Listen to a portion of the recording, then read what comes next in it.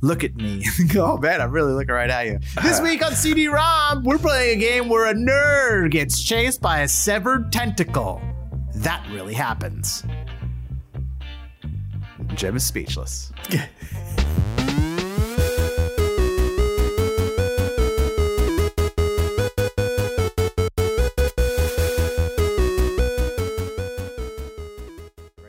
Hello, and welcome again to CD-ROM, a brotherly stroll through the PC games of the 90s and early 2000s. My name is Bob, and here with me, I'm joined by, point to you, my brother Jim. Okay. Hi, Jim. So I'm never sure, who says my name. Well, now it's kind of a thing. Is it a trope that we do? More of a gag or a goof. It's a bit of a goof. Or a gaff.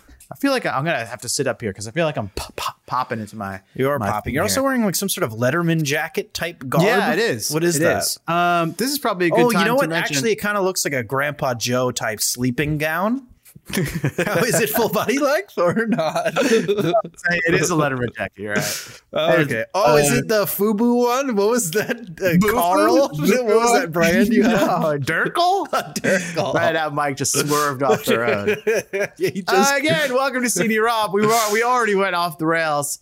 Jim's talking about my jacket, which is a perfect time to mention if you're listening, you could be watching. And if you're watching, you could be listening. This podcast is available in both video and audio form. And with video, there's gameplay, which you're already seeing if we made that kind of editing decision. So Bob, we didn't address something to get a bit meta, to do some table talk here. I forgot to cool down before we started this. Jim, if you could say it in front of me, you could say it in front of our friends here too, okay? There's no secrets here at CD-ROM. We don't want to peel back the curtain too far. Hold on. Let's take a beat here. We're still recording. Okay. CD-ROM internal team meeting. Go ahead. Okay. Hold Please. On. All right. Yeah. All right. We got to drive up the revenues here.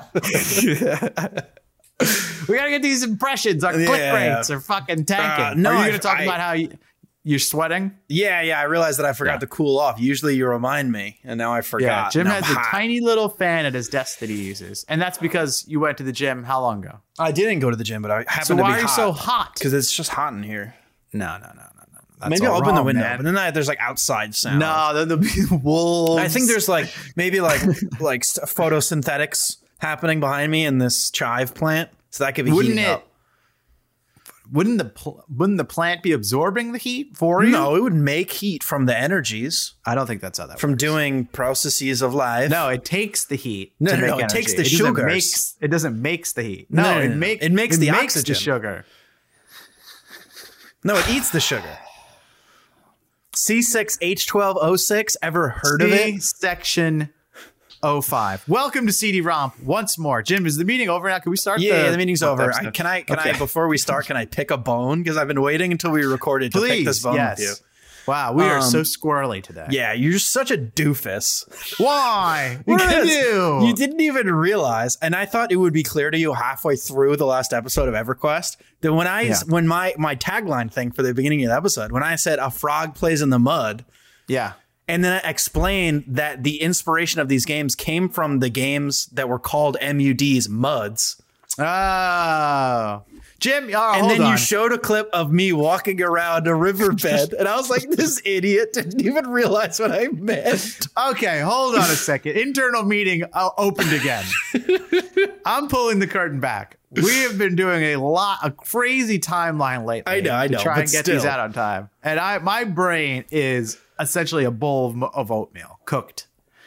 And but you didn't even think that there would be a second layer. I just literally was talking about a frog in the mud. And I was like, I couldn't think of anything else happened in the game. I was like, this is actually pretty good. This frog is walking around and there could be mud there. And you had to sift through my 4 hours of gameplay. It didn't take that long. I just kind of happened upon it by chance. And oh my God. Well, I'm definitely going to use this.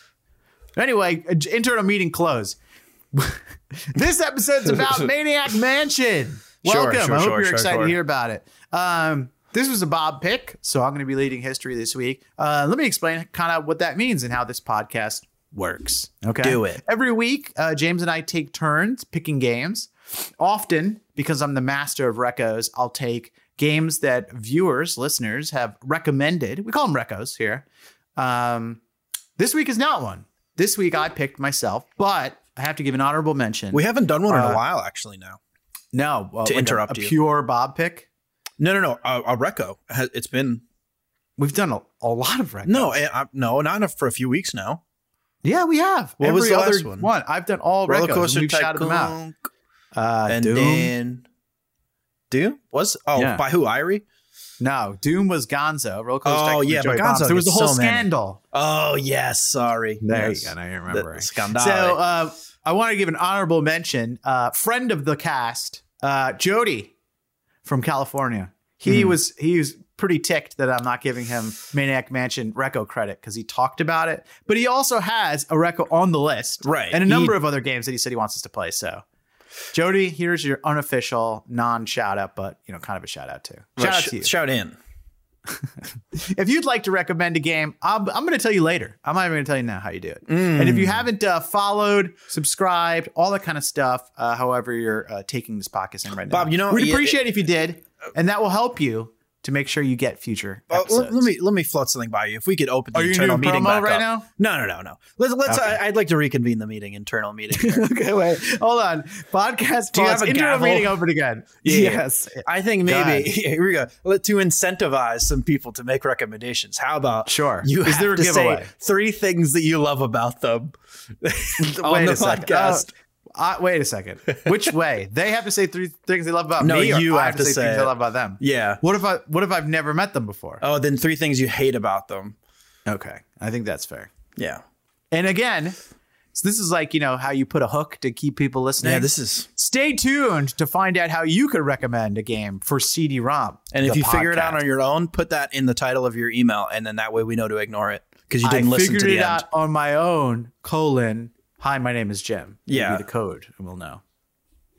Jim, would you mind if I talked about Maniac Mansion? Oh, in a way. Is internal meeting closed? Yeah. Adjourned. Right, the minutes, for everybody in here, the minutes will be sent out later today. But let's talk about Maniac Mansion. Sure. This is a Bob pick. Chortle. So the reason that this game has been on the top of our mouth, what is it? Top of the tongue, tip of the nose, top of the mouth, tip of the tongue, tip of the dick. Yes. Okay. The reason this has been on our mind is because the very first game that we played on this show was Escape from Monkey Island, which is the 3rd installment. I thought it was 4th. I don't know. Whichever way we said it was last time. You fought me to say that it was 4th when I thought it was 3rd. When I tried to pick the first one. You know what? I think you're right. I think it is 4th. Anyway, and that turned us on to the revered, the often mentioned Ron Gilbert, who is a video game programmer. Yeah, the titular CD-ROM creator. Right. Yeah, that's it. Not really, but that's kind of an inside. We it's kind of have an inside joke, really. Yeah, we have an inside-outside joke. So anyway, and the first game that he put out with Lucasfilm Games, I believe, is Maniac Mansion. That kind of was the beginning of his illustrious career. I think before that he was doing ports for them. So the first original game, I think. Okay, so I'm already this is your job to know that, and you shouldn't be hinting that, was actually you not don't one of know my. that. Because that was not one of my notes. Right. So that was. I'm glad you went off script before you even got Maniac to the Mansion, script. 1987, which is slightly earlier than our normal range of the 90s and early 2000s. But as we've mentioned before, we can bend the rules if it seems appropriate, and I think this is definitely a situation. I was -1 years old at the time. Okay. Jim was -4. Keep that in mind. Okay. When this game came out. I will keep that in mind. Yeah. I entirely forgot to find the list of games that were popular at the time. Yeah, I thought. I could do that. And that was a Bob suggestion. So Jim, no, but I need you to pay attention. No, they can Google that on their own. I don't need to pay attention. The listeners do. Maniac Mansion was developed and published by LucasArts, aka Lucasfilm Games, and this was the first game that they developed and published themselves. Okay. It was initially released for the Commodore 64 and later the Apple II. And it follows teenage protagonist Dave Miller as he attempts to rescue his girlfriend, Sandy Pants. the last start there, Sandy Pants, from a mad scientist whose mind has been enslaved by a sentient meteor. Pretty weird. So the game was conceived in 1985 by Gilbert and Gary Winnick. who wanted to tell a comedic story based on horror films and B-movie cliches. And I'm definitely not reading large chunks of Wikipedia right now. And peppered in with things I saw on YouTube. They were also heavily inspired from the movie Creepshow, which I believe is a Stephen King movie where this like meteor falls to a town and controls their mind or something like that. In this game, and Jim's in charge of gameplay, so he'll talk about that later. Maybe I'll skip this one and come back to it. So they originally come up with the idea for the game. They knew how it looked. They decided that there was going to be 7 different characters that were all different and all kind of played in different ways. And that'll be something Jim will talk about later. But they actually didn't even know what kind of game it was going to be to start with. They just knew like, this is the kind of game we want to make. It's going to look like this, but like, what's the game? We don't know.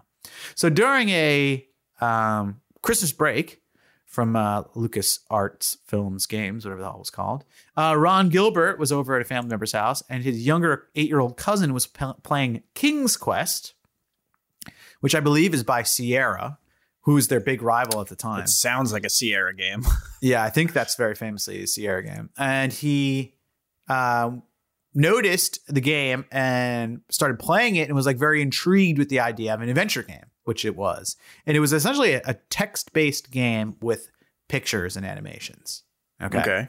So he was playing it and he liked the idea of it, but he's like, why can't I just fucking click on it? Like typing things in, I think he explained it as like, you know, trying to convince the what the fuck is the name of that word? Parser, which is what you call when you type it in. Because you type sentences like, you see a bush, like go to the bush. Yeah, right. And it'll say like, I don't know what a bush is. And it's like, go to the shrub. And it's like, I don't know what a shrub is.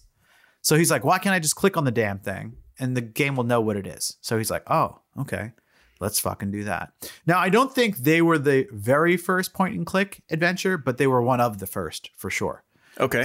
Which kind of goes into the explanation that this game is a point and click adventure, right? So you go around figuring things out, clicking on the screen, and then executing commands. Spoiler. Yeah. And Jim's going to talk about more of the gameplay later. And I'll try not to say that maybe for 95 more times. So we've mentioned this on a previous episode on Monkey Island. In order to not streamline, but make production easier once they got over the major hump, they developed the SCUMM engine, SEUMM, which stands for the Script Creation Utility for Maniac Mansion. Okay, and now I'm going to go into a little side portion on SCUMM. Oh man! So the way it works is getting technical right now. Let's get technical. Is this going to get peer reviewed, and you're going to get called out for not being enough of a nerd? I don't know. I haven't got called out yet for being not enough of a nerd. And pretty thick nerds, not only in gut density, but in technical knowledge. Listen, and nobody's called me out yet, so I guess I've been all right enough. So the way it works is he developed the engine that will allow him to create the games using a scripting language, which is easier to read and put together. And the engine was done in assembly, which is pretty miserable to deal with, but it's very powerful. Okay, so you make the whole engine and then you just feed things into it. Okay, and they went on to use that engine, tweaked along the way, in a number of games after that, including Zack McCracken, which is the next game to come out, not in the series, but the next game to come out by Gilbert and Co. Indiana Jones, Loom, and a number of other games all the way into the Monkey Island series. And the cool thing about SCUMM is because most of the game is written in the scripting language. You just have to adjust the engine depending on your platform, and then the whole game is already made and works. That's pretty cool. So it was very easy to port to all different things, including the NES. It was ported to. I didn't know that. Fast forward. I feel like I don't remember ever hearing Mania. It sounds like an NES type game. Like it has an NES game sounding name. If that makes sense. And for the way that I played it or like very much Fester's looked like Quest. But I think that might have been Super Nintendo. I'll have you also know that they also made many other embedded game engines with other acronym funny names, like the Interactive Music Streaming Engine, or iMuse, the Interactive Streaming Animation Engine, or Insane, the Phlegm Engine, Places and Names Inside a Room. I don't know why that one doesn't line up. And M. Mucus, which didn't tell me the definition for that, but they like to make kind of jokes like that. And kind of gross. My last. Do you think you can handle one more scum fact? Scum it. Okay. To train new hires on the Scum engine, Ron Gilbert would put them through Scum University, a week-long period where they were taught how to use the Scum engine. These new hires, called the Scumlets, or Scumlets, I don't know how you pronounce it, were given the opportunity to explore and expand on example work to help identify where they would be best in the Scum development team. Okay. Fast forward. This is a semi-Scum point. Kind of is, but really is, because that's how I played the game, and I'm assuming you did too. Scum VM was created, okay, in present times, and I don't have the information on them, unfortunately, which is an implementation of the engine in C++, which allows you to run it on Windows, which didn't even exist at the time. Okay, so Scum VM, you're going to want to remember that. Should I just say that's how we played the game, or do we? You can just say that. Yeah. Yeah. So we played this game, or at least I definitely did. I don't know why it always does this. My computer is very unhappy about a USB device. It's fine. We played the game via Steam, which for a lot of these older games will give you the engine that you need to play the actual game. So this one came with Scum VM, which plays Maniac Mansion, whereas like with Doom, it comes with DOSBox, which lets you play the game Doom, which was for DOS. Okay, so that's kind of similar parallel. And I gotta say, Scum VM is way nicer to my computer than DOSBox. Oh my god, it worked so much better than it was so smooth, jumping in and out of the game. Anything I needed to do, nothing crashed. My mouse didn't get lost. Whew, that was a fucking release, because a release. That was a sweet release. Yeah, well, it was, because the last couple games have been fucking technical slogs. Couple more history facts, right? There was a follow-up to this game called Day of the Tentacle, which came out in 1993, which I'm sure we'll eventually get to. Couple other names, which I had left out. Chip Morningstar helped to develop the Scum engine. He did the coding. David Fox did all of the art. If I have my notes here. Here's a really weird one. In 1990, Maniac Mansion was adapted into a 3-season television series written by Eugene Levy and starring Joe Flaherty. Have you ever heard of that? Have I heard of them? 3 seasons. No. Maniac Mansion TV show. Bob, there's so many TV shows that happened that we've never heard of. I mean, the Harry and the Hendersons TV show that had multiple seasons. No, but you did hear of it. No, I heard about it. But have you heard about it before I just said that sentence? Yeah, I'm pretty sure. Okay, well, it's a bad example. I think I knew about that before I knew about the movie. But what about the Addams Family multiple TV shows that happened? I definitely knew about the cartoon and the show. Yeah, for sure. I mean, the show came before the movies. No, but after that. After. Jim, you know what? Jim, don't be a tuna head. That's the next thing I want to talk about here. In the game, okay, that couple reference doesn't land with me. So you just played the goddamn game. In the game, there's a few different times where they say, "Don't be a tuna head." Originally, yes, they did. It's in there. There's no way it couldn't have been. At least one time. Maybe. Okay, at the very beginning. But you know how you are with cutscenes, and you were probably fiddling around. I didn't. All right, well, I'll let you know how it went with me when the time is right. I mean, we're getting and there. When the clock strikes midnight. The line, "Don't be a tuna head," was originally "Don't be a shithead," but LucasArts wasn't going for it. And they gave him a chance. They're like, take a week. If you could think of a reason why it really has to say shit, we'll leave it in. But if not, we don't want it to say shit. And eventually they're like, fine, you're right. It doesn't need to say shit. We'll put tuna head. And that was like their little, whatever, dude. During the development of the game, the team ended up working 7-day weeks with late nights for months in a row, which is gruesome. That's very suckety. It seems. I mean, that seems to just be a video game. Seems to be a popular trend in gaming. And I think that still is a thing in gaming. Yeah, it's just hopefully less so. I think it's because like the timelines come from so far removed from the people that are doing like the work that determines the actual timeline. You know what I mean? Which is a problem with a lot of product creation and coding and all that stuff. I'm hoping I think the culture has gotten better. And it was also a problem because the teams were so small. Like literally that was like 4 people. Yeah. Making the whole game. which they developed. But it's kind of Skywalker Ranch. I mean, come full circle and then maybe unraveled a little bit even past that with like the whole rise in the indie development teams, you know? Yeah. With like all these like boutique teams became so popular. Like, don't even bring up Fez. Let me just cut you off before you get there. I was waiting for you to say, as Jim loves to mention that I've seen the movie Indie Gamer or whatever it's called.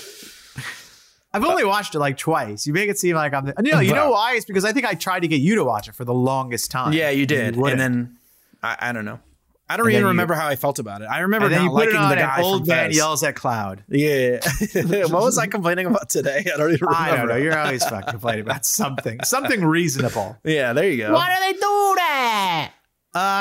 Couple other facts, and then we'll be done with history. I got a good amount of copy pasting I did, and I watched one long YouTube video. So this is kind of let's do a pause here. I'm going to give you a little insight behind the scenes. There's something that I really like utilizing when I do my history. And maybe I'm teaching you something, Jim. I think it's GDC is the name of the channel, the like game developer conference. No, I think it's GDQ. No, and they'll have postmortems with the game creators like way after the fact. And then the designer will talk you through what it was like when they were making the game, thoughts, stuff that happened. And I've used that for a variety of my well, I'm glad this is such a collaborative podcast that you're sharing your discovery techniques and your things like that. Well, you know what? Because eventually how many episodes in is this? This is like 14. 14? That's pretty crazy, actually, that we've 14 episodes. So I'm glad that it's taken you this long to tell me. Well, one day I'll be lazy enough I'll be not lazy enough to keep track of my links and put them in the description so people can watch what we watched. I mean, one day we'll just be able to bring CD Ron Gilbert on here and just talk to him directly. One day, hopefully so. Okay, last couple of things for history. Inside the game box, it came with this giant poster that they made, which was a mock-up of the dorm hall kind of pegboard. And there was all different postings. And inside of it, there was some tips and tricks for the game. Tips and tits. This other thing, I don't know where I got this actually note, and I didn't even write it down. In the game, at one point, there is a door that's locked with a keypad. Very early on. And there's two different versions of the game.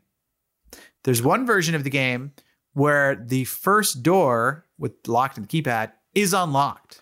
I don't remember. And you could walk right through it. A door locked with a keypad. Okay. Our version wasn't. Okay. And there's a second version where the door is locked and the only way to unlock it is written in the manual. And they did this for copy protection. And as soon as I learned about that, I remembered that there was all kinds of weird little things like that in a lot of games back in the day. I mean, so if someone copied you this game for a while. I mean, yeah, somebody copied this game. You're like, oh, okay, this works. You know, you didn't have to enter any serial number or anything like that. But that sort of stuff to this wall, continued like up through like the PlayStation 2 and whatever. I remember there was protection for WoW as well, if I remember correctly. Yeah, there was all kinds of weird things, but I haven't heard about that in a while, so it really like jogged my memory. I just saw some article about it the other day. It was like Kotaku or something was like covering, look at this crazy way for copy protection for this PS1 game. And it's like this big red dragon shows up if it's like a copy or something. I was like, okay. I've heard of things like that too. Yeah. Jim, one more thing. Catch you later, warehouse. Yeah. All right, I'll do one more here. Bob, how many times are you going to say one more thing? Because I've got a couple jewels. But just all right, so just be like, all right, 5 more things. Just be honest. Two more things. That's all I have, and then we're going to get into your gameplay. Okay. I mean, I'm okay with it being an entirely history-based episode. And then we don't even talk about the gameplay. Yeah, we just leave the people wanting. Depending on how we decide, you may already be seeing gameplay this whole time. We haven't figured it out. So maybe you are, maybe you aren't. Well, no, I've actually told everyone in the description to close your eyes. Okay, good. Keep your eyes closed. No spoilers. Oh, you know what? I wanted to do this, but I didn't do it at the beginning. Warning. This podcast contains spoilers about the game if you've never played it and don't want to know. I'm going to do that on all of them. Okay. I remained quiet so that way you could actually just clip it into the beginning if you wanted to. No, we're not going to do it, Jim. Okay, I'm going to pretend like you did. Don't make me edit. One single animation in Monkey Island, the first one, took up more storage memory space than the entire Maniac Mansion game. That's pretty cool. Which came on the front and back of one Commodore 64 floppy disk originally. You know what's funny? I always forget that like floppy disk used to be floppy. Yeah, because by the time, I don't know about you, but by the time I was ever using floppy disks, they were hard disks. They were hard disk. Yeah. Yeah. Yeah, me too. I didn't ever come across the actual floppy ones until I was a man. And I never really questioned it, you know? And some of them were gigantic too. Yeah, they used like, well, I can't really make it. They're huge. Big boys. And they were like inside the like, I don't have a fucking heart. I was gonna try and show you. And I was like, wait a second, Jim, I don't have people that. listening on Spotify in their cars, they want to see. But inside, even in the big ones, inside that like case, there was like the magnetic like record. Well, that's where the thing. floppiness came from. Yeah. Yeah. I mean, I don't know if people know the anatomy of, physical media like that. Google it, you sick bastards. Oh, one thing we need to do, now that we have all this delicious gameplay footage that we're spoiled by, really, we have to remember to explain things for people that are listening on audio. Okay. Which comes into my feedback portion. Okay, but I feel like... Can I say that the history portion has ended? Okay, all right. But you say that as if while we're recording this, I see in the future what gameplay footage is playing behind me in the video right now. No, that I just meant anytime we talk about something, we have to describe it. And I think that we did. How would I describe it without already... I mean, the thing I'm talking about, would you not already categorize that as describing it? Jim, why do you seem happy about this right now? That's what I want to know. I don't know anymore. I'm not even answering that. I don't know anymore. I'm going to go into my next section. Feedback before we get into the gameplay. Okay.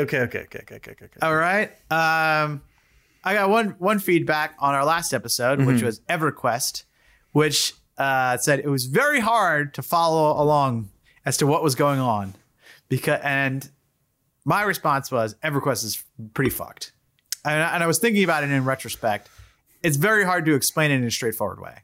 There's so many weird, nuanced things. I think this is going to be much, much more straightforward.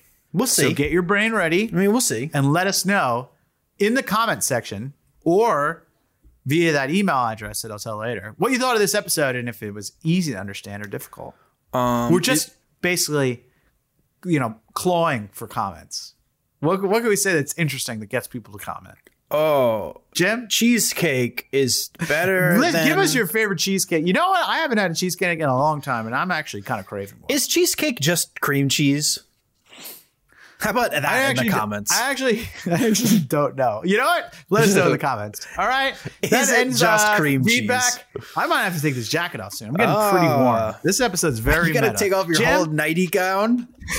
The people who aren't watching, you're missing out because it's like one of those like jackets that like it's a fucking Letterman it has like jacket. Kind of a collar, but like a little collar so it doesn't fold anywhere, and then like ends in like a V. Yeah, I know you can button it all the way down, and you're wearing your full length undershirt that goes all the way. I'm wearing my Show Euro me where 20. It ends. I'm wearing my Euro 2020 shirt that's got like Garfield and shit on it from Thumbs. I like the shirt. All right, wait, what if I open it like this? Why don't you just pop your shirt off? That way people know. All right. I think the only way, right? I think if you want it to be completely thorough, like let's think about this. Get completely naked and then let me watch you put on the clothes so I know exactly what you're wearing. And I have to hold up each article of clothing. With a newspaper. So I know when it happened. From 1987. Yeah. Only. Jim, let's talk about gameplay. Yeah. First, I would love for you to tell us how you played this game, which we already kind of did. I played on the computer. Okay. Yeah. And I'm pretty sure the Scum VM version that we played, because I watched a lot of variety of gameplay footage, was the Commodore 64 version. The graphics and everything. Yeah. Makes sense. All right. Jim, I'm going to get cozy. Yeah, Cozy Mo's? Yeah, get your cozy, dog. As you say, my house, get cozy Mo's. Jim, tell me about gameplay. Sure. So it's a game. Please. It's one of those classic games. But if I told you that I actually didn't even play this game, what would you say? You're fucking full of shit. You're full of shit. You got balls, but you don't got that much balls. I might have to try it next time. Show up to the dojo and then just see if I can fake my way. And you're the gameplay guy. Okay, so you show up and you're a turtle, obviously. Yeah. So you play as the mansion. And you're crazy mansion. Okay, so I'll talk about the setup of the game and kind of the way it works first, and then we can kind of get into the storyline and then my experience. Please. So it is a point and click adventure, quote unquote adventure type game. I'd call it more of like a mystery, kind of like a whodunit. It's not so much of like an escape game as it is in like an intruder game. I don't even remember the actual storyline that it gave you for the beginning, but we'll get into that in a minute. No, I don't. Okay. Let's get it fair. So, Jim, it drives me crazy how you refuse to accept genres. It's not as much of an adventure game as much as an escape game. No, but reverse escape because you're trying to get into the mansion. And every other episode, you go on some kind of rant about the word procedural. You have to throw that in. I was waiting to use it. You got to take that away from me. This game actually is very procedural. You know what? Now I'm not going to say it. Sorry, I took that from you. You threw me off kilter here. So you get the option to play. So you have to pick 3 people. Well, one main person, Dave, I believe, and 2 other people you get to pick from a roster of about 6. His name might be Michael. One of them is named Dave. There's also Sid. There's like Lizzie or Lizard or something like that, or like Dragon. There was someone anthropomorphized animal. Razor. Oh, Razor. That's what it was. Yeah, no, but it's Razor. I heard Ron Gilbert saying it in the thing. Oh, it's like Razor Ramon. I guess so. Okay. And Sid Bernard is the nerd. I don't think I ever picked Bernard. I did the first time. I picked, but this isn't my playthrough. I did Sid and Michael, and I did Razor one other time, and then, but okay. So you pick them, and then I mean, from what I figured out, they don't have any special abilities. But maybe we'll wait. I was trying to say I'll wait, and Bob will let me know when I'm done talking. Wrong. Sorry. You wouldn't even let me say that I'm trying to let you talk. Sorry. Go ahead. I'll try and contain myself. I'm really losing it at this point. The fact that I just did that wrong. So basically, I don't know why, but like you're like near this house and like you want to get in it real bad. And again, I'm not allowed to comment at this point. Right. Okay. So I know you're like one dude for sure, and then like 2 other people for like maybe, right? Yeah. You can only play as one of them at a time, but you could switch at any given time. So on your screen, you have like your playable area. And then underneath, we'll give you a list of commands. Yeah. And then underneath that will be a list of items if and when you figure out how to pick them up. Yeah. So it'll be those are all written down in text. Yeah. So it'll all be written down. Yeah. Correct. It'll be like pick up, push, pull, turn on, turn off, give, what is, read. I think that's most of them. Right. Okay. So no comment. I think that's pretty much the bones of how the game works. And you have to kind of figure out what to do. Again, I would tell you what you're trying to get at, but I don't remember or I never learned. I know there's like an evilman, wizard, scientist, evil genius type guy in like a dungeoni. Yeah. And he's like, something about a meteor is happening. I'm not sure. And then he has like a hot babe he has locked up. Also, he has like tentacles that he has like turned into like, just tentacle people. And like there's also like a mom and a dad. There's like a family. I saw a portrait at some point. Yeah. There's also like a wet nurse or a dry nurse. I'm not sure. No. This is not right. This is not right. There's also a guy who has like a kind of like a peanut shaped head and like a pointy nose, and he's real mad. I know at some point he's expecting a package. So that's his deal.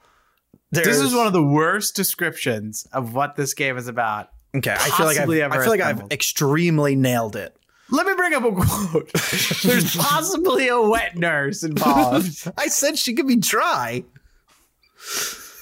So what's going on is this guy, Michael or David, we're unsure. We're remembering what his name was. The main character. Okay. His girlfriend has been abducted and taken into this mansion by this crazy evil scientist guy who lives with his family. And he's trying to do some kind of experiment, I think, to turn her into a zombie. And you're trying to get in there and free her. What you learn along the way is that Matt. But this is important to the plot. No, but So I want to talk about what I got through But before you don't know reveal the whole what's- plot to me. Okay. So that's what we know at this point. Okay, yeah. So let me talk through, because I don't want you to spoil the whole thing for me. So then it might. I don't know. What do you think? What do you think? Hold on. Let's adjourn. Let's unadjourn the meeting. Hold on. No, What do you think will be funnier? What's You the tell opposite me of the story. Unjourn. Well, you want to rejourn or unjourn? Why don't you? Okay, unjourned. Why don't you continue the way that you're going? And if you're saying something that's factually wrong, I'll correct you. Oh, Just so by people aren't saying confused. wrong. Is that how you agree? I will try my very best not to do that. Okay, so you start out the game in the street for whatever reason. They like walk up to this Correct. house, and then I'm like, okay, here we go. This is the game. I figure out that I can, move my mouse around and point and click, because I didn't do anything, the research into the game or anything like that. I knew the game existed, and I knew because it was this old, it was going to be pretty primitivo. Like I didn't actually think about that part. I figured it was going to be point and click. I didn't think I'd be moving around with a keyboard. I figured it would either be point and click or mostly text based. I think I knew it was going to be point and click because it was a Ron Gilbert. I mean, special, I didn't know it. and he's the lord of the adventure game. Well, I mean, adventure, if you say so. So you kind of point and click, Procedural and then escape eventually game. I figured out that you could move by it defaults to walk to. So it'll let you just walk if you kind of click around. And then I kept clicking around, and I was like, for a few minutes, you'll see in my recording, I'm like, all right, well, I guess the game's over because there's nothing here. So I figured out how to read the sign. There's a signpost. We cracked it wide open. And then I was like, maybe I have to pull on some of these levers here, this fence that they spawn you next to. That didn't really do anything. So I kind of just walked around the screen for a bit. Yeah. And then I realized, through, I don't know, hook or crook or accident, that if you walk over to the edge of the screen, it doesn't tell you this, but if you walk close enough to the edge of the screen, it'll wrap and it'll advance the screen. Yeah. So and then I saw the house, and I was like, okay, we're on to something here. Could this be the Maniac Mansion Of your? So the fact that when the game starts, it shows you a zoomed out version of where you are and the mansion. In the distance. That didn't do anything for you in regards. Oh, you want to talk about the intro? We could talk about perhaps there's a mansion. Okay, so the game actually starts. So I forgot about this part, which I was really excited to talk about. The game starts, and then it has a whole intro sequence where it gives you some background, and then it goes into this cinematic of the house, and the intro music slaps. It's like a real slapper. And it goes on for a while. Yeah, it does. But it's so groovy. Oh, it's yeah. so old school, beeps and boops and shit. Oh, yeah, it's great. And then the rest of the game is completely silent. I actually thought of you when that happened. And I thought of you going, sometimes I would just hang out by the merry-go-round. I thought about that too. Just so I could hear some music. Yeah. That's from the Roller Coaster Tycoon episode. Pretty much all of the audio from my gameplay recording is just me either listening to music on the first recording or listening to a football podcast on the second one. That fair enough. Wait, will I actually hear that? Yeah, it recorded my desktop audio. Oh, okay. So you can listen to what I was listening to. Great. I mean, I turned it off when I got so that you get it. So hold on. Okay, hold on. So there was a couple reprieves I'll talk about. This is the game from the silence. Good. So eventually you go, and I walked up to the house, and you can go up to the door and it says it's locked. And so I walked around for a while, and I was like, all right, I guess now the game's over. Credits. Now I've got it. And then I was like, oh, I've cracked it now. God.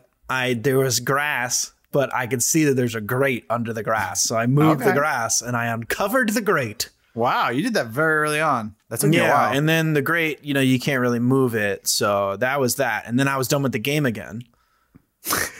The game was finished again. And then I uncovered the mailbox. Of course. Then I just kind of walked around the front of the house for a while. Loitering is what I was loitering. And then I was like, oh. And I picked up the front mat, and I opened the house door. There you go. And so I was able to get into the house. This guy's thinking. Yeah, I was proceeding through the game very procedurally. This is interesting because that means at no point did you ring the doorbell or anything like that. No, I didn't know you could ring the doorbell. No. Well, you can, and dude comes to the door and tells you to get out of here. Maybe I did try that. Actually, that does sound familiar. Yeah, I had to start the game over a bunch of times because Really? Why? he kept like catching me, and like so then so you get in the house. Okay, yeah. All right, we're inside now. We're inside the Maniac Mansion. the Maniac's mansion. Or are we I don't know okay if, to say if- that? If it doesn't say Maniac's mansion, so I guess the mansion is the Maniac. No, It sounds like an adjective.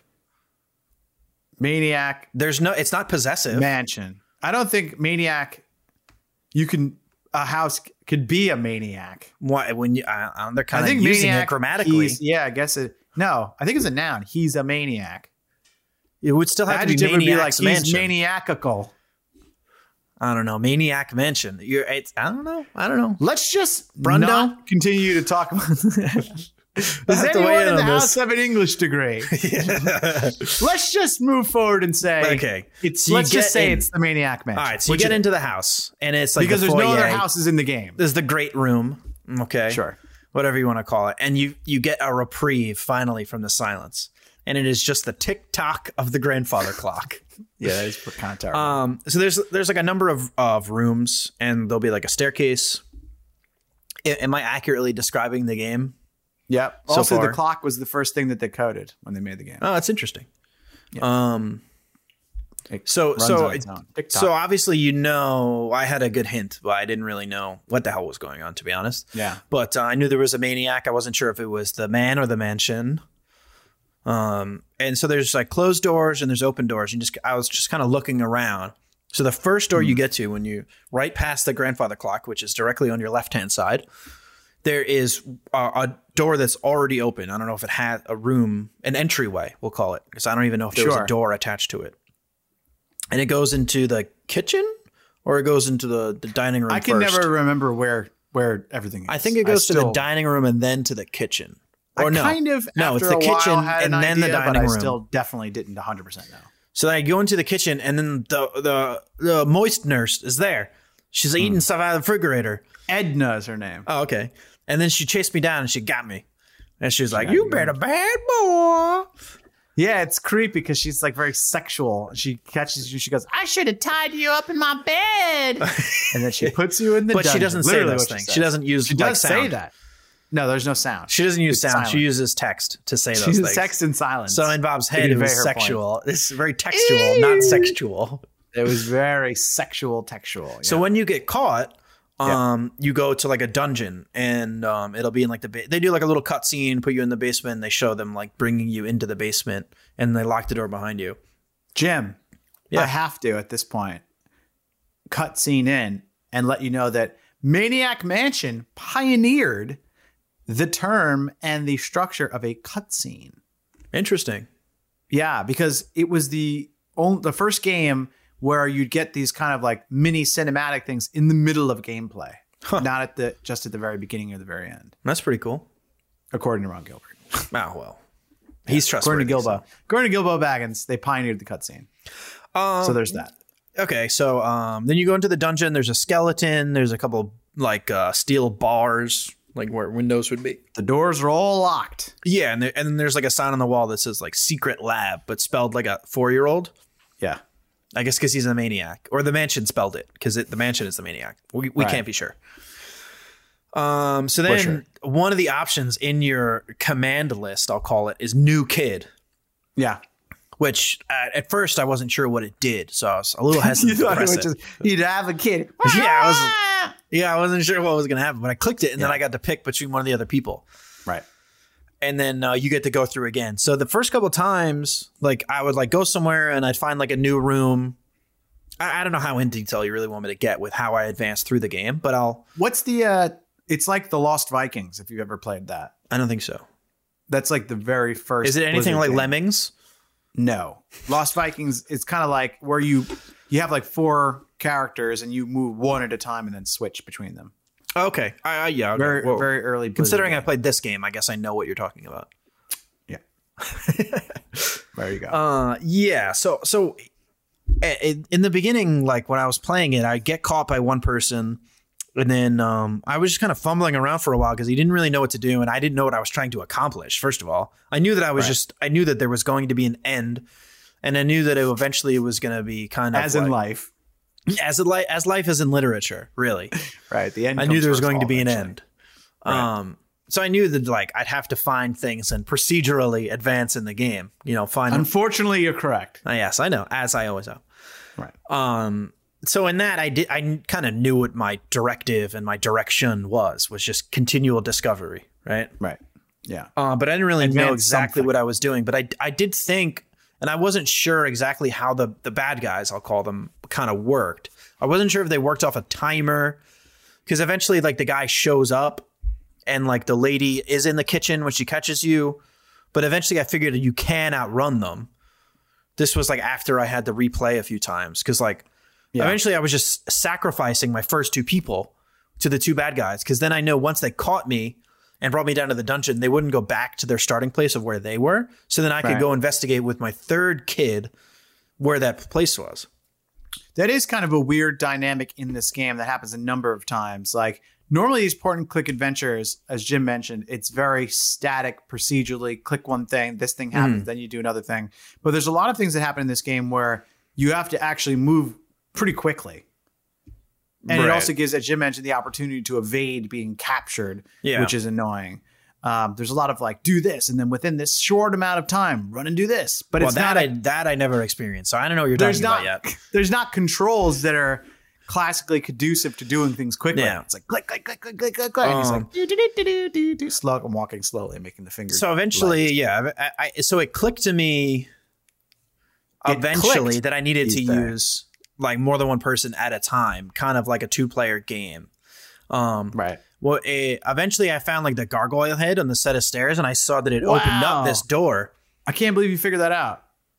Yeah, I figured it out pretty early, but I was such an idiot that I didn't realize I could use the second person to walk in the door while the first person held it open. So you'll see in my gameplay, which you can cut in here, I just kept trying to, okay, what if I push it instead of pull it? Then I can run quick over there. Really fast, yeah. Yeah. So I tried that and they for definitely like knew people maybe were like a whole trying to minute.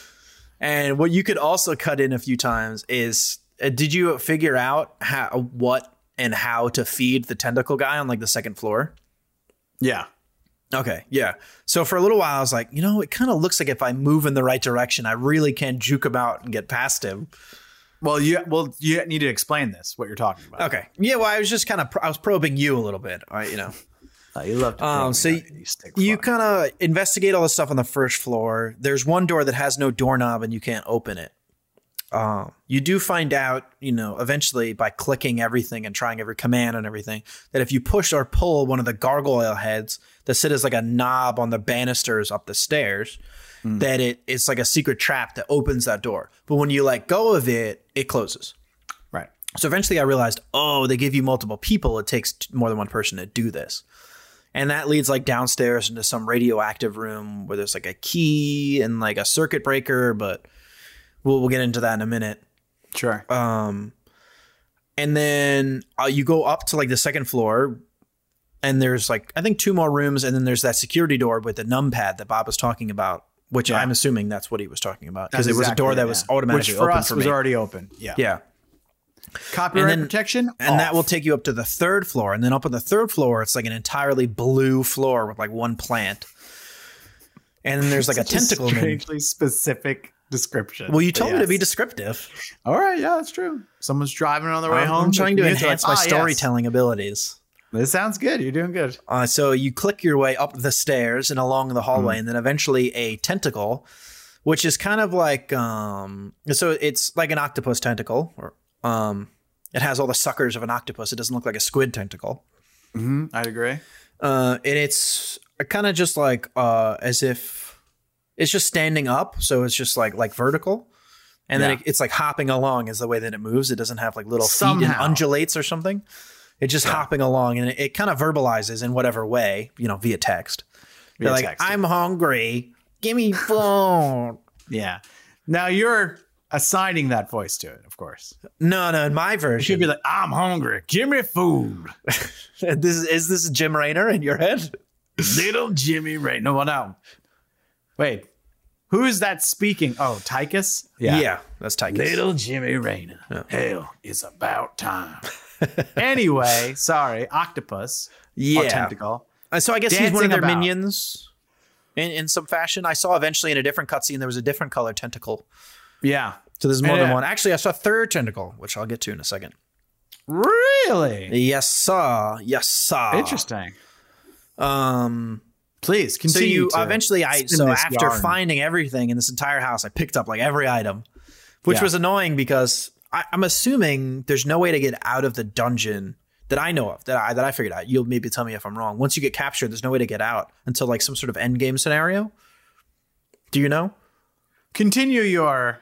So I was really frustrating because I was trying to get through this game because I've got a lot of revelations to drop. For most of the time I'm playing, I'm doing it in the one person kind of get through and then, maybe sacrifice him to the bad people and then go on with the next guy. So I'm trying to go through this game with like not picking up stuff because like every time I was picking up stuff, then like I'd get caught by the bad people and then I'd lose all the stuff that person picked up.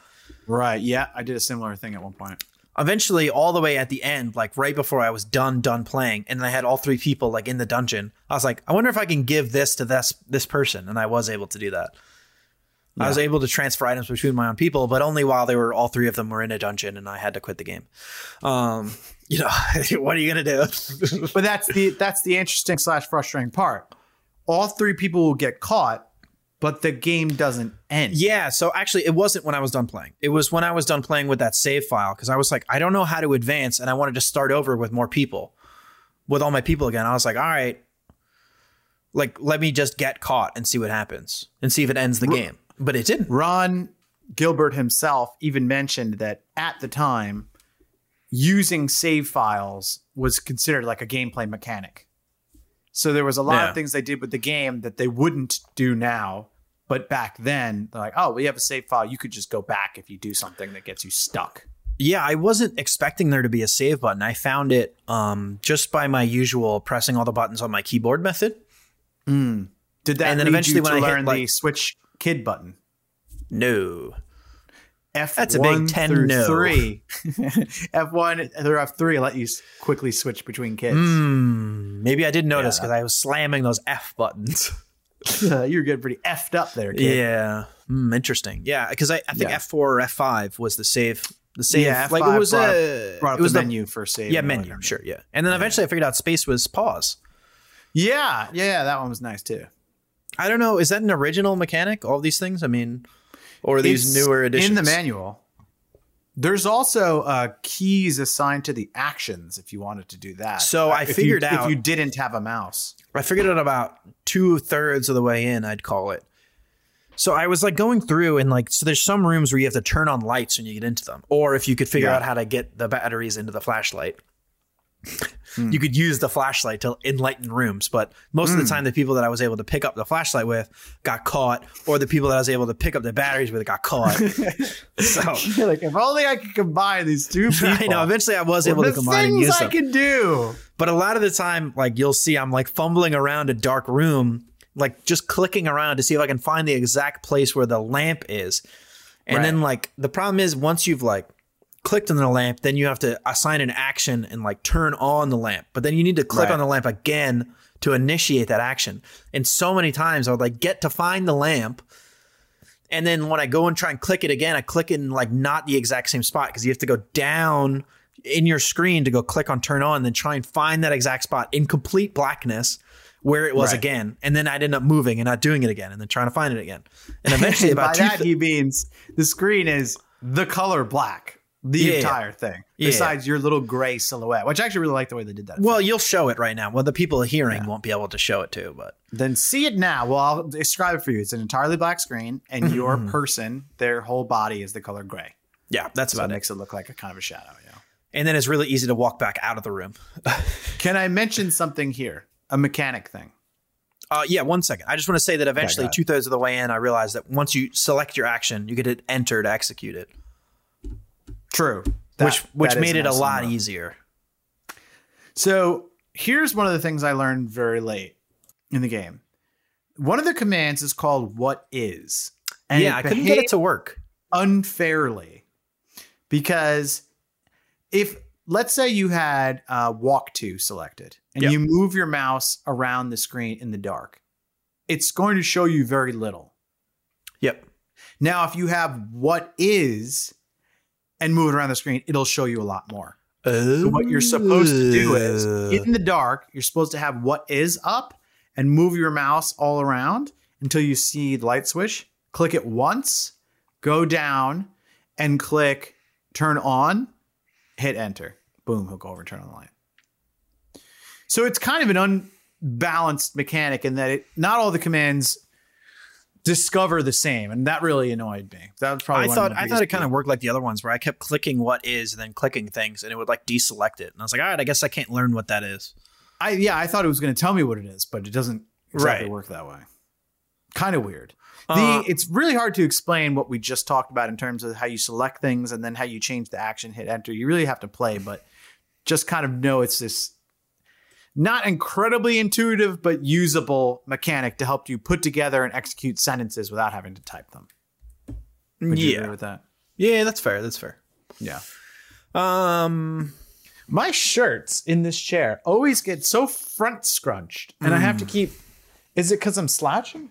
I mean, maybe you're just so swole that you get scrunched up in your shirt. You need to. Jim, I haven't even put together the workout gear yet. Yeah, but Bob, taking that stuff out of the driveway, I've heard, is a real workout. First workouts in the books. Yeah. So at this point, through your game, your walkthrough, why don't we change gears a little bit? Okay. Why don't you kind of tell me the overall mechanics and vibe of the game rather than step by step. No, yeah, I'm going to cover kind of what I got up to pretty quickly, and then and then you could say if you got further. So we're nearing that point. Yeah, because I don't want to go into detail every single room and shit like that. But eventually, I did find like the yellow key and the silver key, and I don't know if you found like the kid tentacles like dorm loft that's like inside one of, I think it's in the nurse's room. Yeah, that was funny. Yeah. So that was the third tentacle I was talking about. That's the same one. Oh, that's in the cinematic tentacle. Yeah. The same one that's blocking your way. I don't think so. It is. Oh, well, how come I don't see him come with me?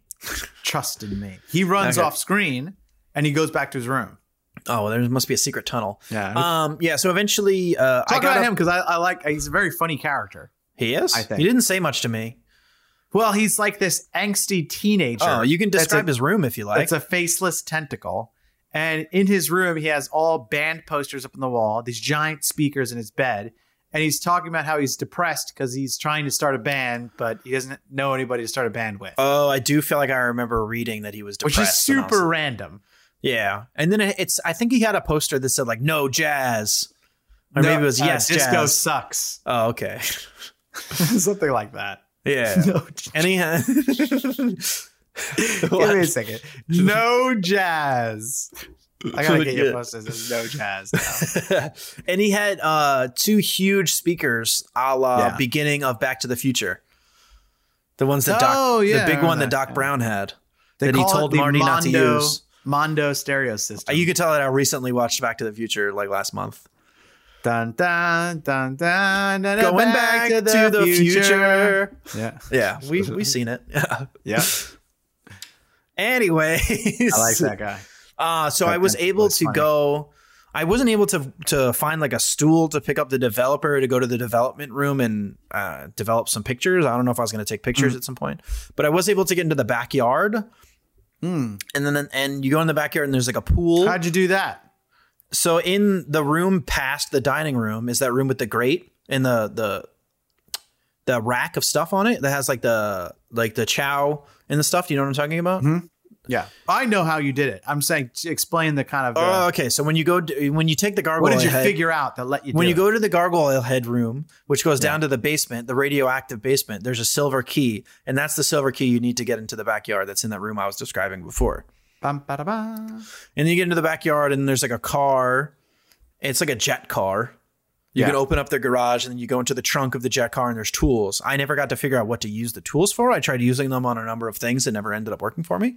Mm-hmm. But I think the last thing, one of the last things I did in the game was I was trying to figure out how to make the arcade machines work. So quick sidebar, there's an arcade room, and in the arcade room, there's a Lucasfilm poster. There's like a Star Wars poster. The original Star Wars poster, yeah. Yeah, that was pretty funny. And so I tried turning the circuit breaker on and off. And I was like, oh, maybe that'll reboot the games because I wanted to play one of the games because you even pick up a dime in one of the rooms. And I was like, oh, man, I'm going to put it in here and I'll be able to play. But there's no power. Eventually, I'm pretty sure I figured out that there's like wires all the way up in the top of the thing. You need some sort of way to fix the wires to connect it and make, electricity like a toolbox. It didn't let me. It just said, meow. Because the power was still on. Okay. Well, you have to turn the power off to fix the wires. Okay. Well, hold on. Tools. So eventually, one of the last things I did was turn the power off. And then once I turned the power off and I left it off for a little while. Yeah. And it goes crazy because there's like a radioactive meltdown. And I was on my last dude at this point, and he sends his tentacle after you. And I was like, you know what? I can go behind the pipes where the radioactive thing is. And I was like, you know what? The lights are off. I think I'm going to hide from this tentacle man. Yeah. And it didn't work. He found me and sent me to the dungeon. And Bob, I don't know if you know this, but the alarm never goes off. No, it doesn't. So actually, no, I had one other person. I think I had Sid. Well, it eventually does.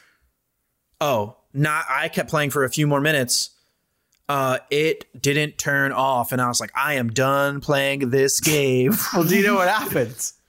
The fucking house explodes. Does it? No, I didn't. The nuclear reactor gets unstable and it explodes. I was like, I couldn't handle anymore after all of the silence. It says it goes off in a blast that affects like 5 miles. You see that's pretty funny. I didn't get up to that. So that's pretty much all I was able to figure out. I went through all the rooms. I got like all the way up. I didn't know what else to do really. Yeah. Yeah. So I enjoy kind of games like this where it's like tough to figure out because I do like the juice and the squeeze mechanic. What does that mean? Like, what is the juice worth the squeeze? Okay. And you think it was? You enjoyed it? The squeeze? I enjoyed finding something new. So it was definitely very difficult, especially because I didn't know what to do. But a lot of that I do take enjoyment in. Your review right now, it's very confusing for me to find out if you like this game or not. Good. You got to keep leave the people you wanting. Said you liked it, and then I'm like, oh, you liked it? You're like, no, I don't know if I liked it, but there's a lot I hated, but maybe I did like it. Yeah. No. Well, you know what? Why don't you percolate on that? Because we're not even at the review part. Well, you asked me to give like an overarching. I know. No, well, I was saying, I like your. No. But this isn't like my review. This is like a review, a real review. Yeah, it's not real.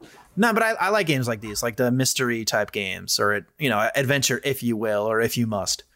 Yeah, I must. Point and click adventure. So I do enjoy like the payoff in figuring out something. So I do like playing games like this. So I didn't mind putting the time into this, as opposed to like time into like Star Wars Rebellion or whatever it was called. I don't remember already. That was it. That's fucking a game you picked. Yeah. By the way. No. Yeah, that game, there is no payoff. Yeah, no. The best case what turning it off is the payoff. The best case scenario is that 3 hours, that there's an autoplay mode. I did enjoy the fact when like R2 and C-3PO were getting like destroyed by attacks and they had to flee. We have that footage, thankfully. Yeah. That was our first game of footage. Okay, so it does that satisfy? Did I satisfy you? It does. And I will pick up supplementarily and I'll go back to go forward. Okay. Aforementioned. Gotta go back in time. Dedicated viewer / friend of the show. Our friend Jody. Yeah. Digitally cornered me on Slack. And he's like, you better fucking do this game justice. Okay? Make sure you fucking get far in this game. And if you don't get far in this game, I don't want to hear some kind of half-cocked review that you couldn't figure it out, blah, blah, blah. Once you finish your playtime, you should do a goddamn walkthrough and make sure you finish this game. And I says to him, that's fair. So... Wait. He was telling you need to finish the game, or you were telling him? He was telling me. He said, make sure you do it justice. Okay, so did we do it justice yet or no? Well, I'm going to tell you. Oh, okay. Well, first of all, I don't...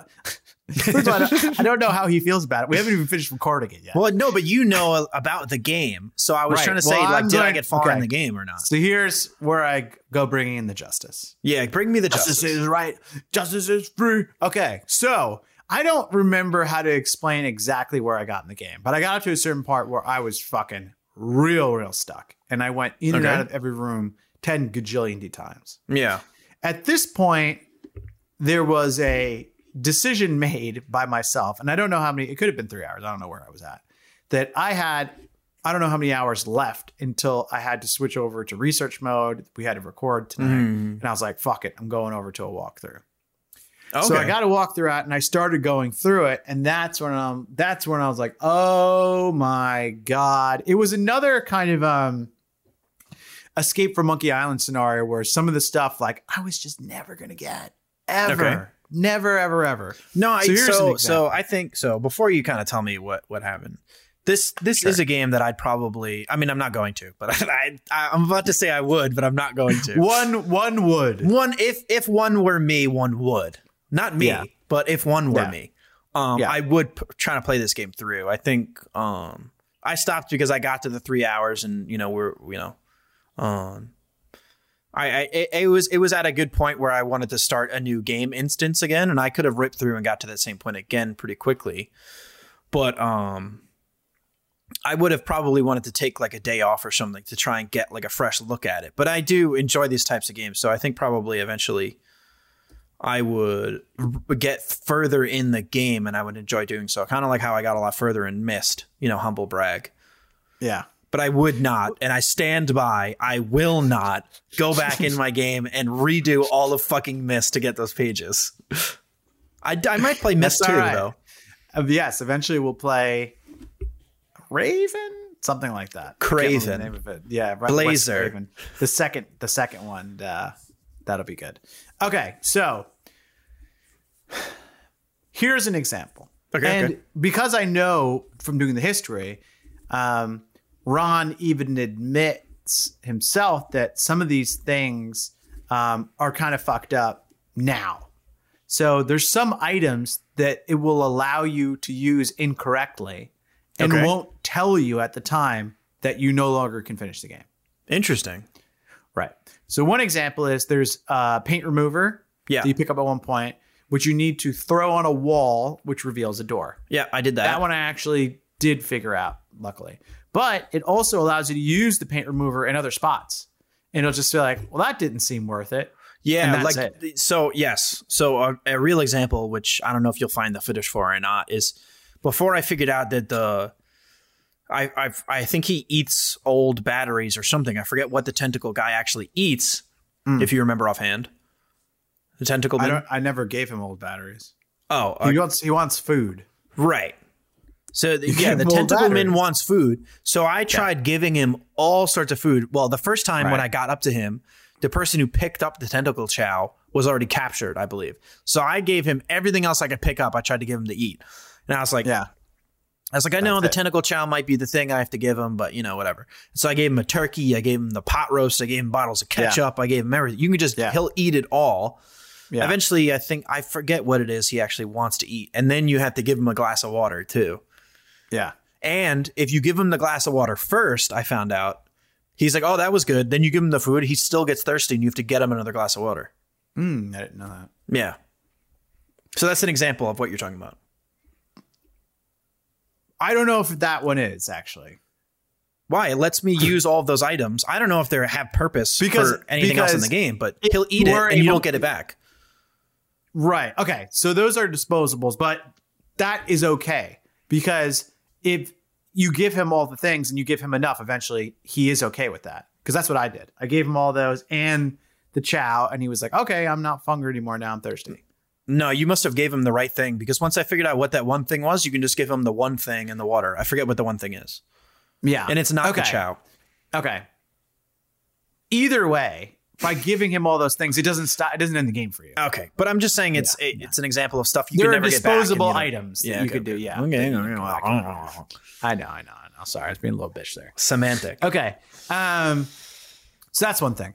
Second thing is that you could just like absolutely fuck up and not know till further down the game, which is pretty fucked. And at the time, they thought it was like cool that to be able to allow you to do anything they thought you should be able to do. I think it's more natural. It's more organic. But it's not now. They know that you shouldn't do that to a player. It's not fair. It's not to anyone's benefit. I think it's. I don't know. It's the creators. You're for that. No, I don't hate the idea on its face. Like, especially in a game that's limited in its like size. Like to have that, it gives you different ways to play the game like over and over again. Like even though they're wrong, it's like different kind of ways to play the game and more things for you to figure out. And like I think Ron Gilbert would still make a game like that today, even if other people think it's unfair. Specifically said he wouldn't do things like that. No, I don't believe him. Old tricky Ron? No, I know seedy Ron. I know him. Yeah, for the suits, he has to say that. Okay. The second one is the what is mechanic is huge, and it's sneakily fucky. And here's an example. Okay. So I also thought that if all of your people are in the dungeon, the game's over, but it just won't mercy kill you. Okay. It turns out in the dungeon, if you stand under the left barred window and do what is along the wall, eventually it'll say what is loose brick. And if you have one character push the loose brick, the door opens. That's okay. And another person. So I had a suspicion that there was a way to get out, but I had not mastered in any fashion the what is thing. No, but I expected there to be something secret. I was trying to pull all the candelabras and I was pulling all the bars. And but it was something there in plain sight where there was just like absolute, unless you would have to know how the what is worked. Okay, sure. Which it doesn't incredibly explain in the manual. And then scan the entire screen slow enough and exactly enough because there's no visual cue, which I know. I blame myself more than I blame the game for that because you forgive the game on everything unfair. No, because you're an apologist. I am. I'm a Ron Gilbert apologist because I knew that the game was going to be tricky after, just playing it for a few minutes. Right. So when I was in the dungeon, like every time that I got trapped in there, I was trying to do everything. I was clicking all the locks. I was clicking all the different bones in the skeleton's body. Yeah. Maybe I could pick up a bone and pick a lock with it. Yeah. I was like trying to like reread the thing that said on the wall and maybe it would give me some sort of insight.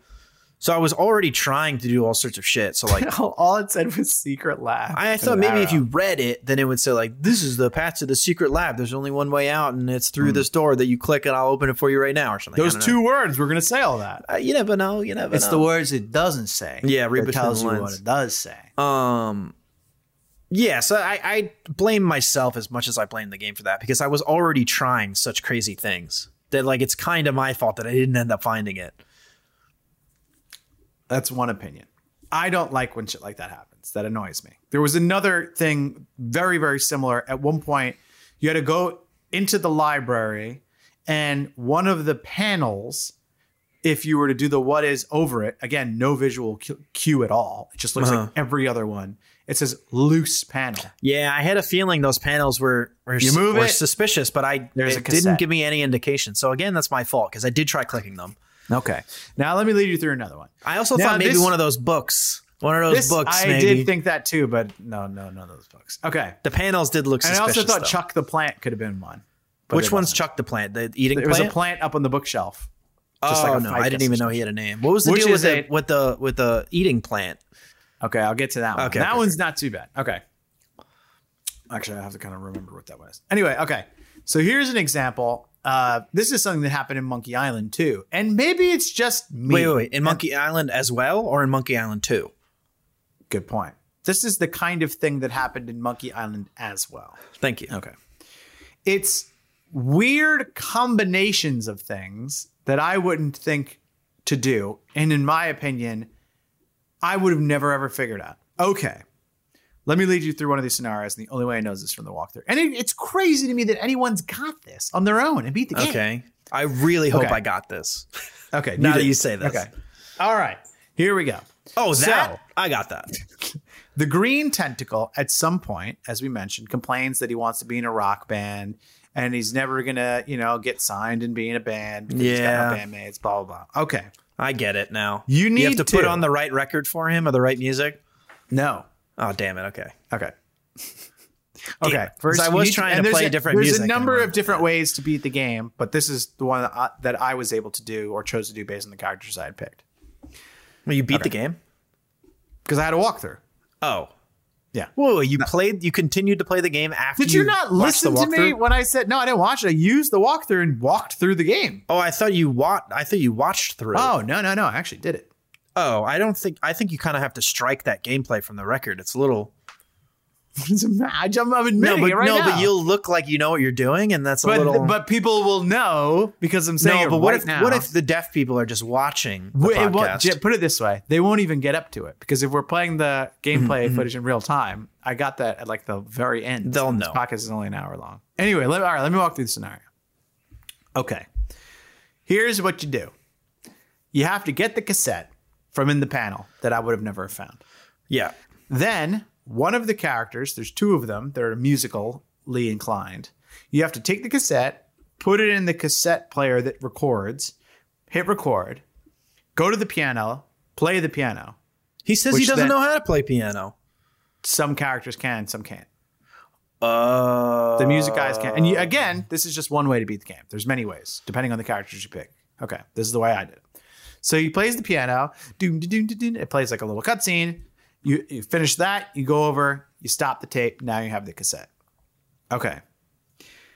You need to use a envelope with a secret thing inside of it you got earlier in the game. And the way that you open I didn't. Okay. No, I know. The way that you open the envelope is putting the envelope in the microwave with a jar full of water and turn on the microwave to steam the envelope open to get what's inside. Never so that's just a prereq actually to what you need to do for this. Oh, but that's a prereq. Okay. So somehow someone's thought to do that. Okay. I don't know how the fuck Jody has, I guess. He might have. I don't know how anyone ever thought to do that. Okay.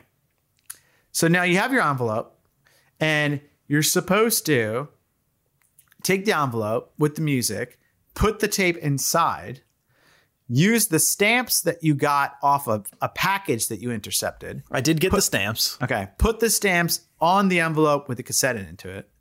Go to the typewriter in the room with the plant and use it.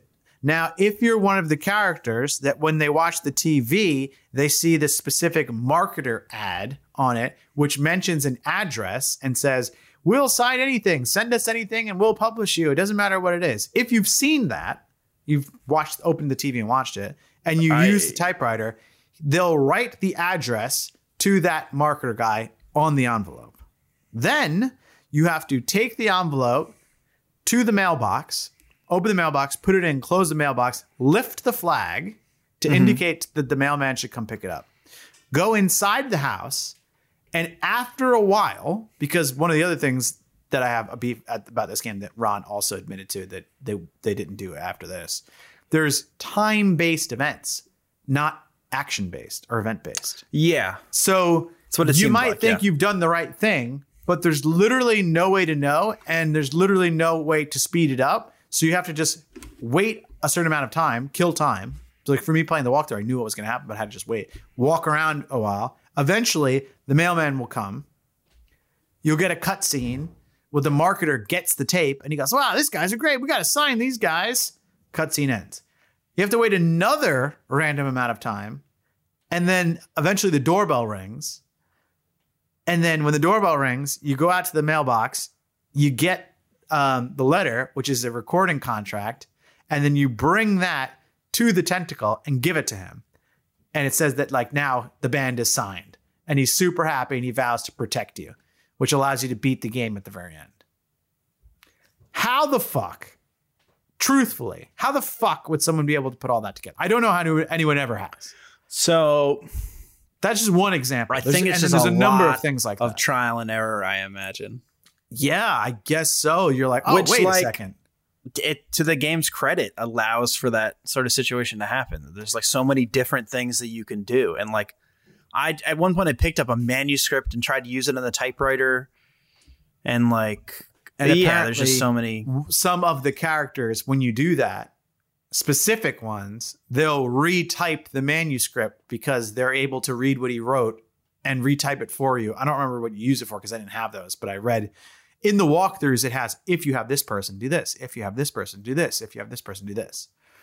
You know, each of the characters have specific things they can do. Yeah, I think if it told you what this person was good at or what they could do from the beginning, it would be a lot fairer.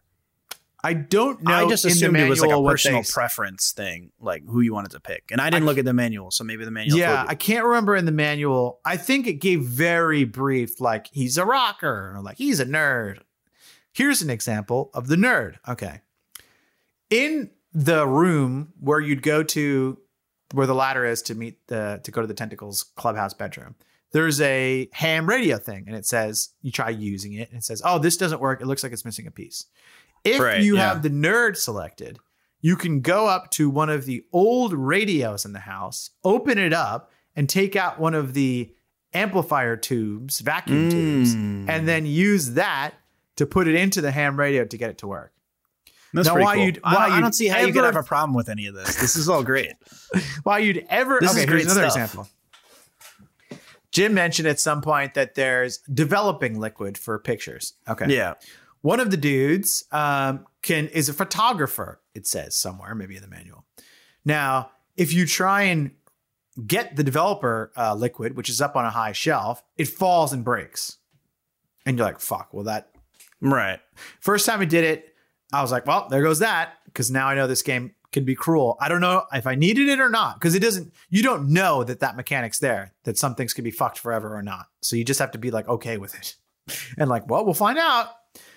On my second playthrough, because once everyone got caught in the dungeon and I didn't know how to get out, I thought that was that. So I started a game over.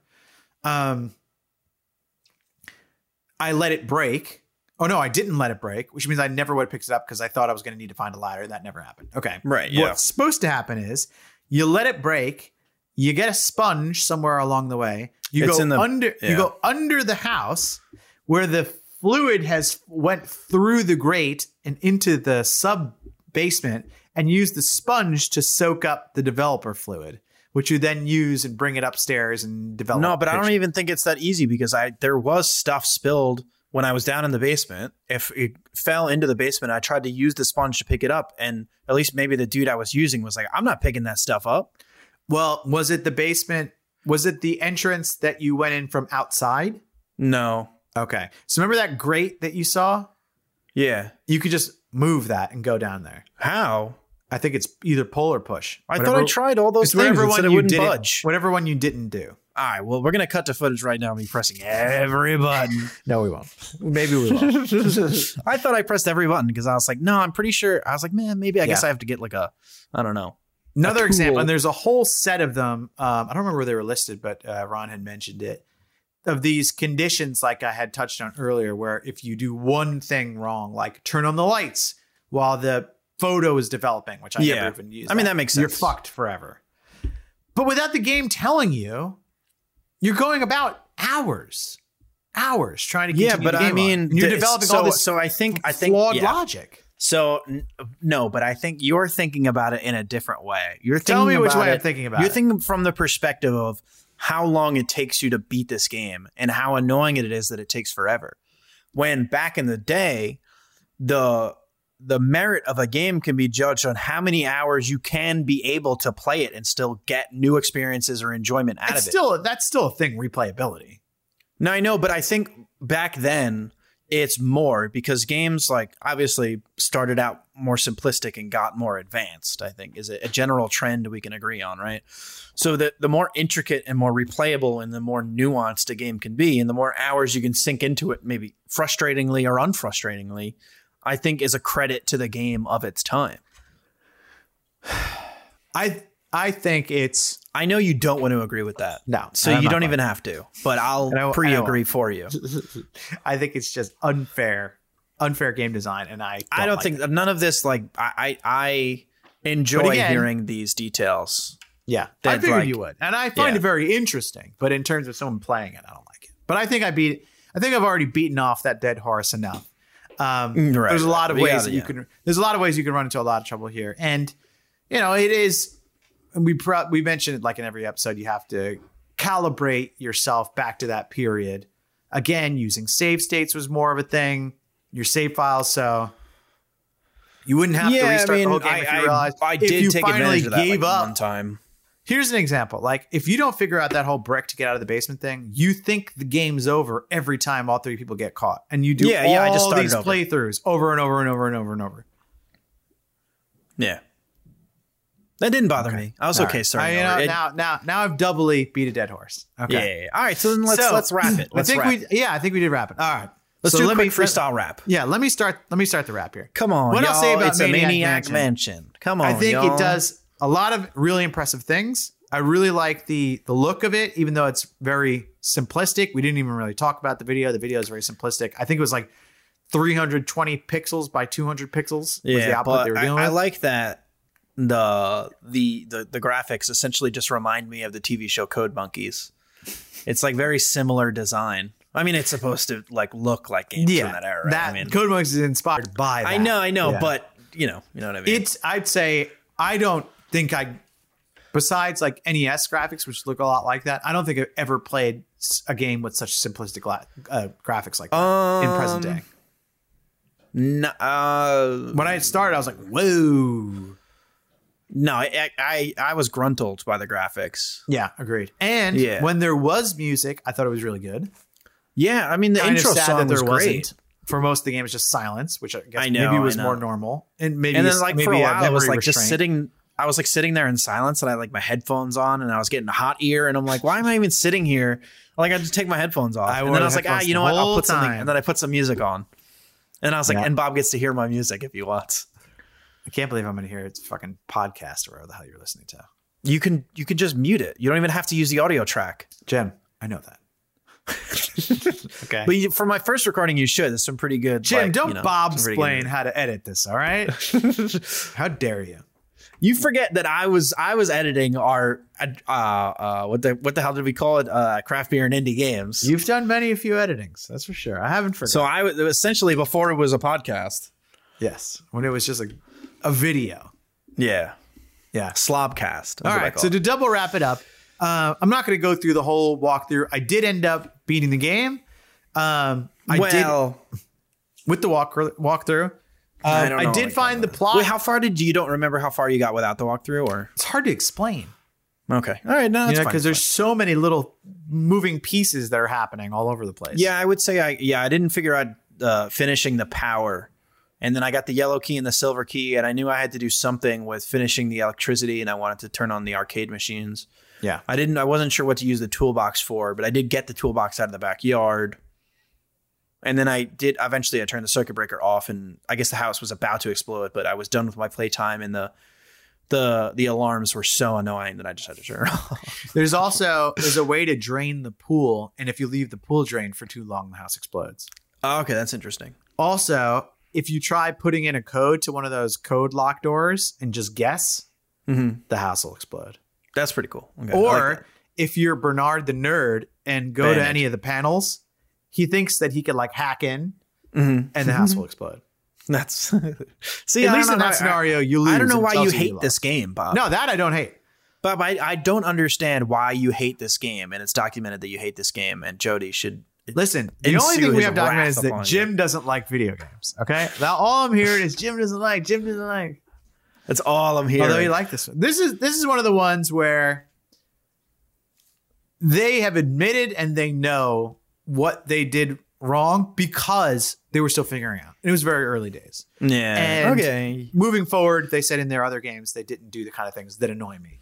And so I don't really have beef with the game. I think it's a very well-made game. I think it's got a really good vibe to it. I think the plot's a little confusing, but it doesn't really matter. And I could see how it's a beloved forefather for the genre. And I wonder if I'm ever going to be good at a point-and-click adventure, unless it's one made for children, which I'm very good at, apparently. I guess you were. You did beat Spy Fox. Beat Spy Fox. You did. Which is the only game on here I did, and I got further than you. Well, that's weird. Yeah, you get further than me in the much easier games. Maybe I can't think of those dumb routes to go. I think that's exactly what it is. I can just only do those. The galaxy I'm a brain moves. child-minded savant. Yeah. Yeah. But I'm pretty sure I got further than you in this, legitimately. But we won't know. We'll leave it up to, in interpretation. Jim, what are your closing thoughts on this game? Yeah, I thought it was a good game. I had there's a lot of frustrating moments, but they were kind of usually bookended with elation. You know, like I start playing the game and I'm fun to like get a fresh start every time I start over, and then like I'd kind of get frustrated and captured and like end the game, and I'd be happy to start over and try a new method. Or if I figured out something new, I'd be like, yeah, got it. Yeah. But there was always like happy, frustrated for a while, happy, frustrated for a while, happy, frustrated for a while, so there's an ebb and a flow, which I enjoy. And there's a lot of really funny bits. Having the 7 different characters, there's a lot of different ways you could play through this game. There's a ton of if you're digging it, there's a ton of replayability, even if you beat it, because there's totally different endings that go in totally different ways. It's a good game. Let me can we adjourn the internal meeting quick? Sure, yeah. Go ahead. Okay, 1 second. So I think you should record just, change roles physically. Yeah, I had to move to say this. Yeah. I think what you should do is like, or I could do it right now. Okay, ready? Yeah, do it right now. You should be Bob. I need you to be quiet. Okay. Please skip 2, and then that's where you're going to cut in the minute of when they can go to avoid spoilers. So that if people wanted to play this game and they hadn't yet, because you kind of told them how to beat the whole game. Well, and then you can add that in earlier. I like the idea. It's going to be too hard to say what. It's all a spoiler. If we tell them how to beat any part of the game, it's a spoiler. Okay, all right. So I think you have to just say the whole thing is a spoiler. Don't listen if you want to play the game. Exactly. You can put that in the beginning. I'll just do. Well, next time we'll be like, warning: this video game review contains spoilers that may be sensitive material for all ages. There you go. Yeah. Okay. All right. So now that we did that, we can wrap. All in all, I like the game. I like these type of games. I like the graphics. I like the developer. It was fun. And now we can start building developer publisher specific playlists. We have 3 Lucasfilm games at this point. So in the future, a person could watch playlists from a specific. Yeah. I mean, eventually we could have a Ron Gilbert playlist going. Essentially, the whole Ronnie G and the boys. Yeah, the whole catalog is Ronnie G. A lot of stuff we can go on. Let me ask you a question, Jim. Captain Ron, I don't know what the next game is. I know you don't. I'm noticing we've gone heavy Lucas films. No Sierra games yet on CD-ROM. Maybe that'll change. Maybe Lucasfilm's biggest competitor. I'm pretty sure we haven't done a Sierra game. Maybe. Okay, so change. The last part. The last part of this show. Is where Jim's going to tell us the game we're playing next week, which I have no prior knowledge of. But before I do that, I want to let you know, if you want to recommend a game to us, send us an email to theboys, THEBOYS, at cdromp.com. And let us know what the game is and why you want us to play it. If it's a cherished childhood memory, if you never got around to playing it and you want to hear about it, if it's miserable and you want it to laugh at our pain while we make our way through it, like Star Wars Rebellion. Please let us know. All right. Jim, the floor is yours to let us know about next week's game. True. So next week we are going to be, should we do a guessing game? It seems to be, wait, quickly. We have to do our score. Oh, we've been forgetting I give about this that. game, and I don't remember what my rating system is out of, and I don't think I ever will remember week to week. It's changed. That's fine. On a total recall, we'll call them elephant peanut scale, because elephants like peanuts, right? Nut was going to be the end of that word when you said it. Well, that was delightful. Peabody? How did you think it was going? Yes. Okay. I'd say, I think I used base 16 last time, right? So for peanuts, they'll probably be in a gross, so it'll be out of 144. I don't even know how to scale this to do it appropriate. Okay. Give me a fucking number so I can say a number and we can end this show. Yeah. I'd call this like an 8.6. I had a lot of fun. I'm going to give it an 8.5 out of 10.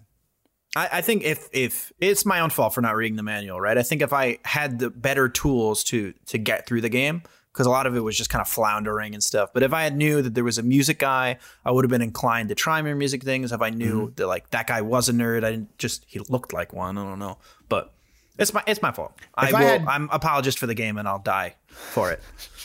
If I had more time and more patience, I probably would have liked it more. But because of the aforementioned reasons over the hour plus, not a full 10, but still very, very good game that I'll recall fondly and talk to people fondly about. All right. Do you remember what I gave Star Wars Rebellion? Can I lower it? No, I don't think we did give a review on that. Oh, okay. Like 2. It is a game. So in that way, it has to get at least 1 point. Barely a game. Remember, it's really a message like board 1 system. I have it like 1.5 out of 10. Gem? Like, yeah. Let's try and stay on the final rails. I can't. All right. So the next game we're going to play, I'm not even going to go through the thing as I don't even think guess there's any chance. Just drop it on us. Deus Ex. Really? Yeah. Circa 2000. Really? Interesting. So we have the Is that related to the movie? Huh? Is that related to the movie? Is there a movie? That was Deus Ex Machina. Never mind. Yeah. I was like, is there a movie? What year was it? What year was Deus? 2000. A new boy. Well, we're jumping compared to fucking 87 to 2000. Wow, that's a computer's so we have the ability. We're going to be playing the Game of the Year edition, which was released like not quite a year later. This was a Game of the Year, or the Game of the Year, perhaps, depending on your interpretation of that. Yeah. And so there's very minor just changes, like a couple like this thing isn't here at this time, it's here now. So there's no like graphic changes or control changes or anything like that. It should be pretty close to the original. Okay. I mean, it'll probably be a little bit different, but we can go through that and I'll figure that out. Cool. All right. I'm excited for it. And to pull back the curtain, you guys don't know, but we've been on kind of a crazy release recording schedule. So I'm very excited to get back to our normal schedule. Although we've been able to keep... Well, you're going to have a normal schedule. I'm going to have a few less days again, but... Well, I care about me. I know. Yeah, you got to look out. You got to look out for the big man. Yeah. Cool. All right. Well, until next time, thanks so much for stopping by. We appreciate you guys spending your free time with us. We love doing this, and we hope we continue to do it far into the Ron Gilbert series. That's for the rest of the games. Eventually, when he runs out of games that he's made, we're done, though, right? We'll have to go to his house and have him make new old games. Make old new games. Or new old games. Until next time, you keep on listening, showing up. We'll keep on romping. Listening. And Jim will keep on stomping. From our family to yours. Thanks so much, everybody. Catch you next week. Bye. Bye. Bye.